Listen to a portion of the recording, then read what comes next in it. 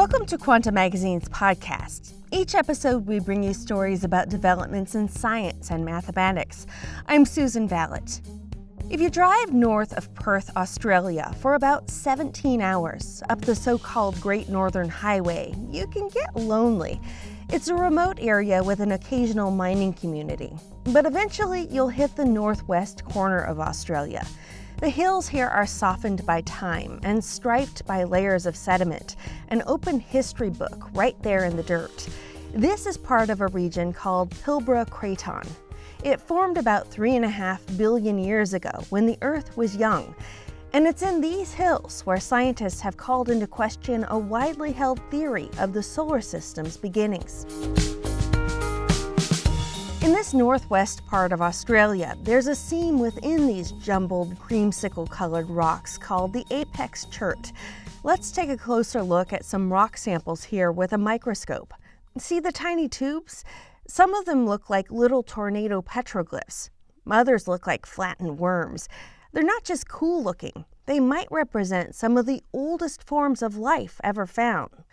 Late last year, researchers announced that these are indeed fossil life.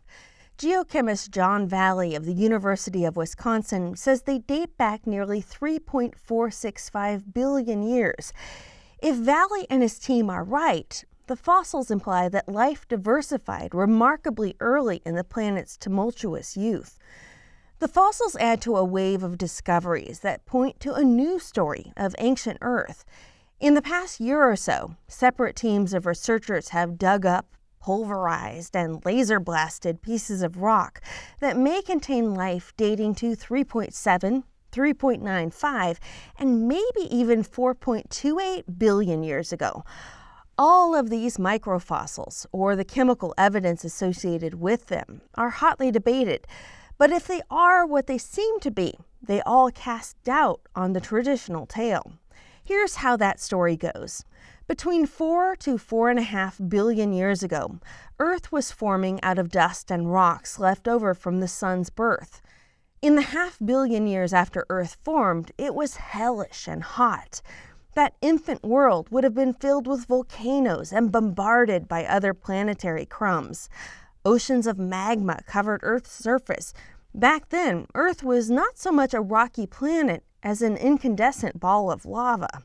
The environment would have been so horrible and so inhospitable to life that the geologic era is named the Hadean for the Greek underworld. Awful as those conditions were, things may then have gotten even worse.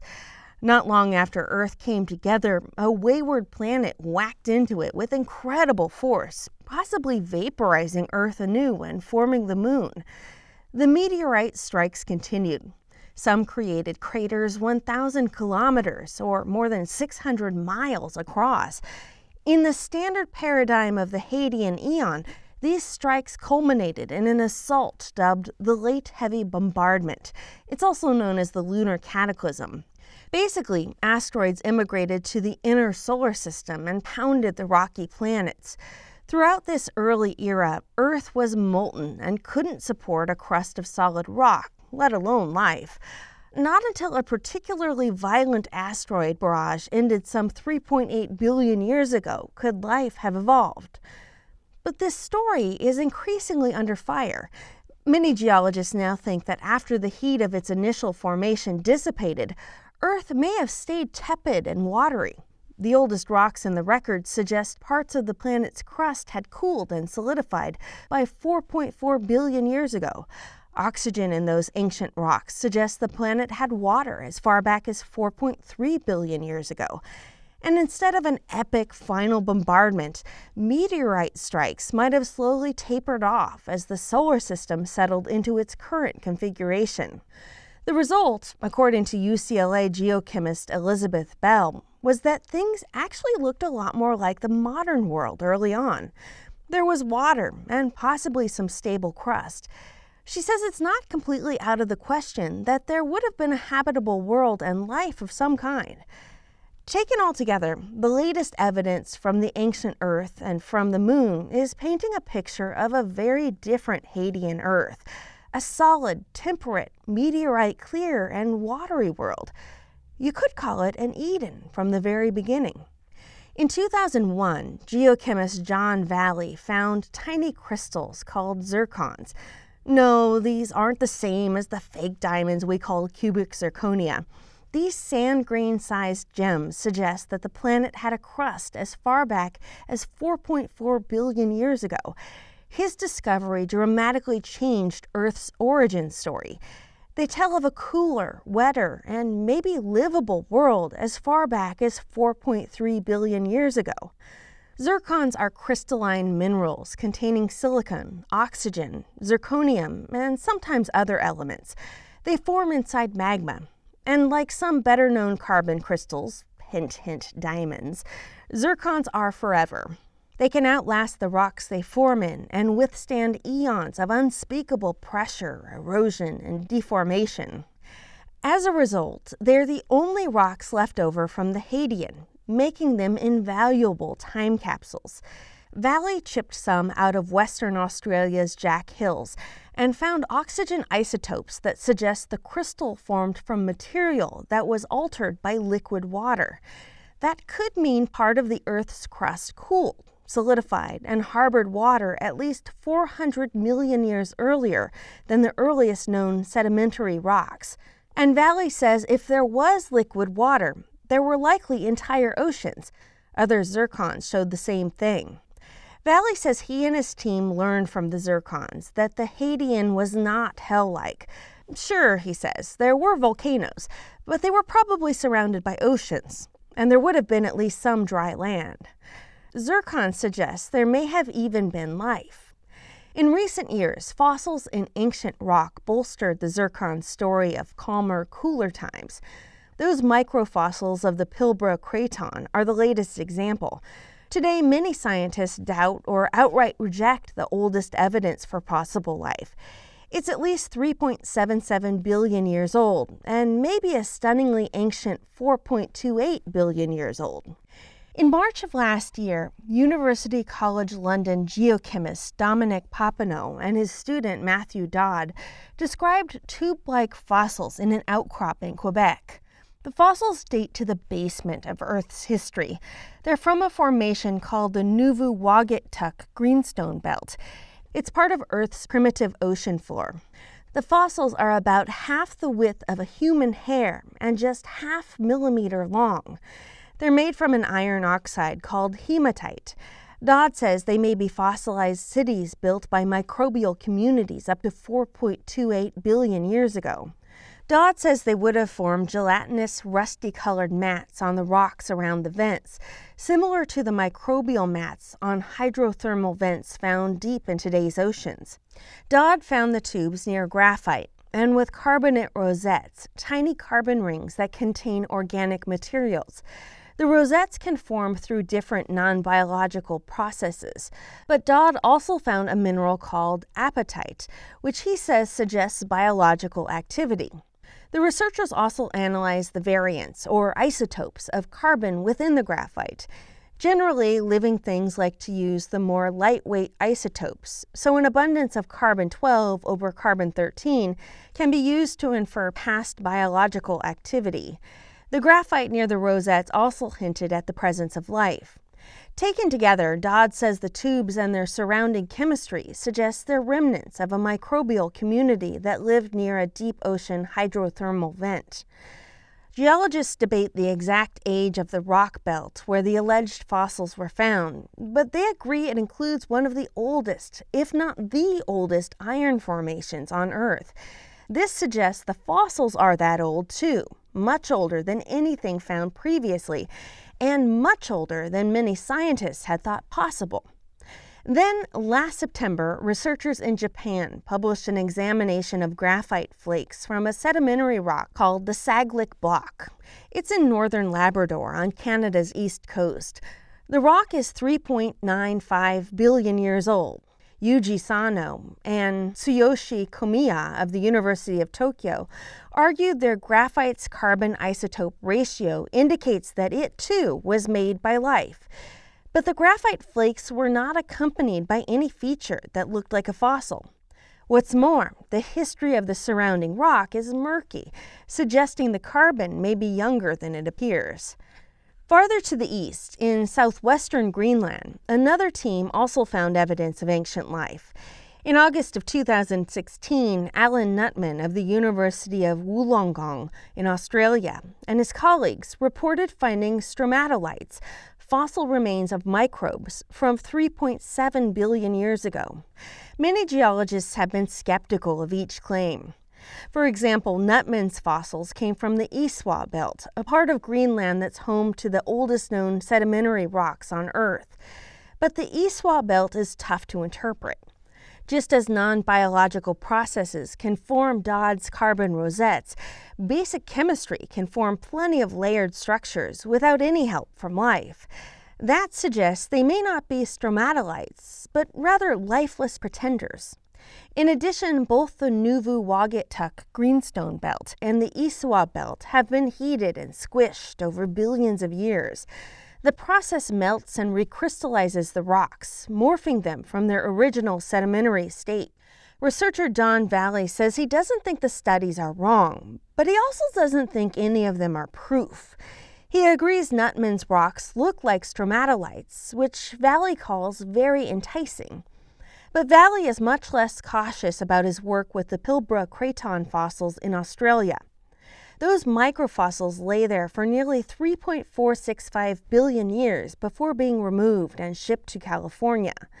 Paleobiologist William Schaff of UCLA published his discovery of the strange squiggles in 1993 and identified 11 distinct microbial taxa in the samples. Critics said the forms could have been made in non-biological processes. Geologists have argued back and forth in the years since. Last year, Schaff sent a sample to Valley, who has a super-sensitive instrument for measuring isotope ratios called a secondary ion mass spectrometer.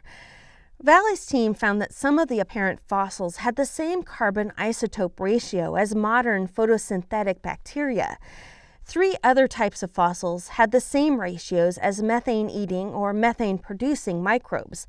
And the isotope ratios correlate to specific species that Schaff already identified.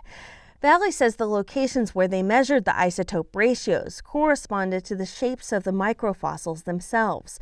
He says they're the oldest samples that look like fossils, both physically and chemically. While they're not the oldest samples in the record, Schaff's and Valley's miniatures do have an important distinction. They're diverse.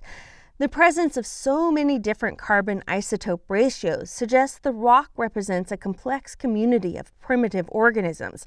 The life forms must have had time to evolve into endless iterations. This means they must have originated even earlier than 3.465 billion years ago. Fossils aren't the first sign that early Earth might have been an Eden rather than a lava-filled hell. In research published in 2015, UCLA's Elizabeth Bell and her co-authors presented evidence for graphite embedded within a tiny 4.1 billion-year-old zircon crystal from the same Jack Hills. The graphite's blend of carbon isotopes hints at biological origins, but the finding is once again hotly debated. Bell concedes there are explanations other than life, sure, but she considers this the most secure evidence for some sort of fossil or biogenic structure. If the signals in the ancient rocks are true, they're telling us that life was everywhere, always. In nearly every place scientists look, they're finding evidence of life and its chemistry, whether it's in the form of fossils themselves or the remnants of life long ago.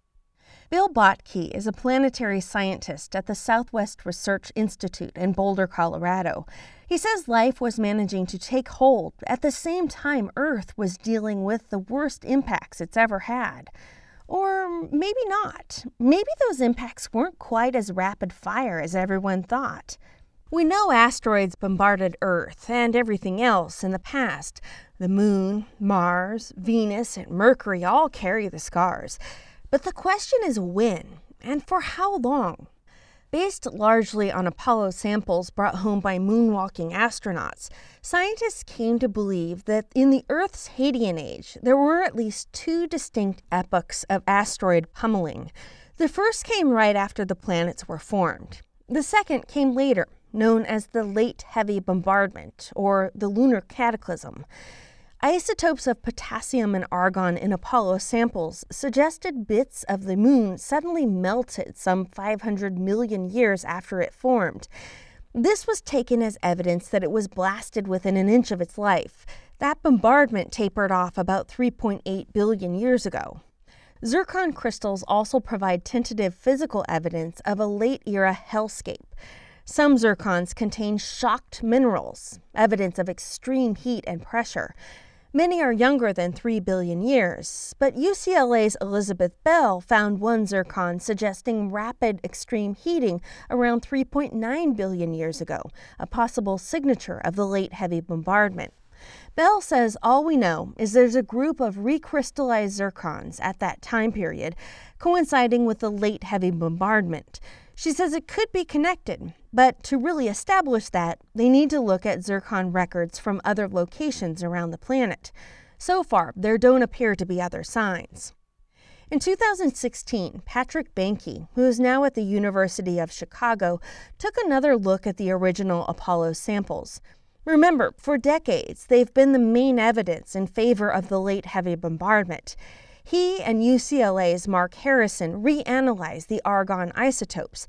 They concluded that the Apollo rocks may have been bombarded many times since they crystallized from the natal moon, which could make the rocks seem younger than they really are.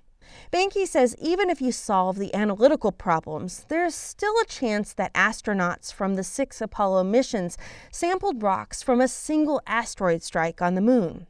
Scientists are also using data from moon-orbiting probes, like the Gravity Recovery and Interior Laboratory, or GRAIL spacecraft, and the Lunar Reconnaissance Orbiter. They found nearly 100 previously unknown craters, including a spike in impacts as early as 4.3 billion years ago. Planetary scientist Nicole Zellner of Albion College in Michigan says this interesting confluence of orbital data and sample data, and all different kinds of sample data, point to something that's not a cataclysmic spike at 3.9 billion years ago. Bill Bottke, who studies asteroids and solar system dynamics, is one of several researchers coming up with modified explanations. He now favors a slow uptick in bombardment, followed by a gradual decline. Others think there was no late bombardment, and instead, the craters on the moon and other rocky bodies are remnants from the natural process of planet building. Bottke says they're working with a tiny sliver of data. He says you try to build a story, but sometimes you just chase ghosts. While it plays out, scientists are debating much bigger questions than early solar system dynamics. If some of the new evidence truly represents impressions of primeval life, then our ancestors may be much older than we thought. Life might have arisen the moment the planet was amenable to it, the moment it cooled enough to hold liquid water. When John Valley was young, he was taught that it would take billions and billions of years for life to form. But he says he hasn't been able to find any basis for that. He points out it's quite possible that life emerged within a few million years of when conditions became habitable. But he says from the point of view of a microbe, a million years is a really long time, but it's a blink of an eye in geologic time. Valley says there's no reason life couldn't have emerged 4.3 billion years ago. And that brings us to another interesting idea. If life on Earth could have survived such inhospitable conditions, life on other planets might be more plausible. Michelle Yoon helped with this episode. I'm Susan Vallet. For more on this story, read Rebecca Boyle's full article, Fossil Discoveries Challenge Ideas About Earth's Start, on our website, quantamagazine.org. Also, head on over to quantamagazine.org and take a 5-minute audience survey by July 16, 2018. You could win a free Quanta t-shirt.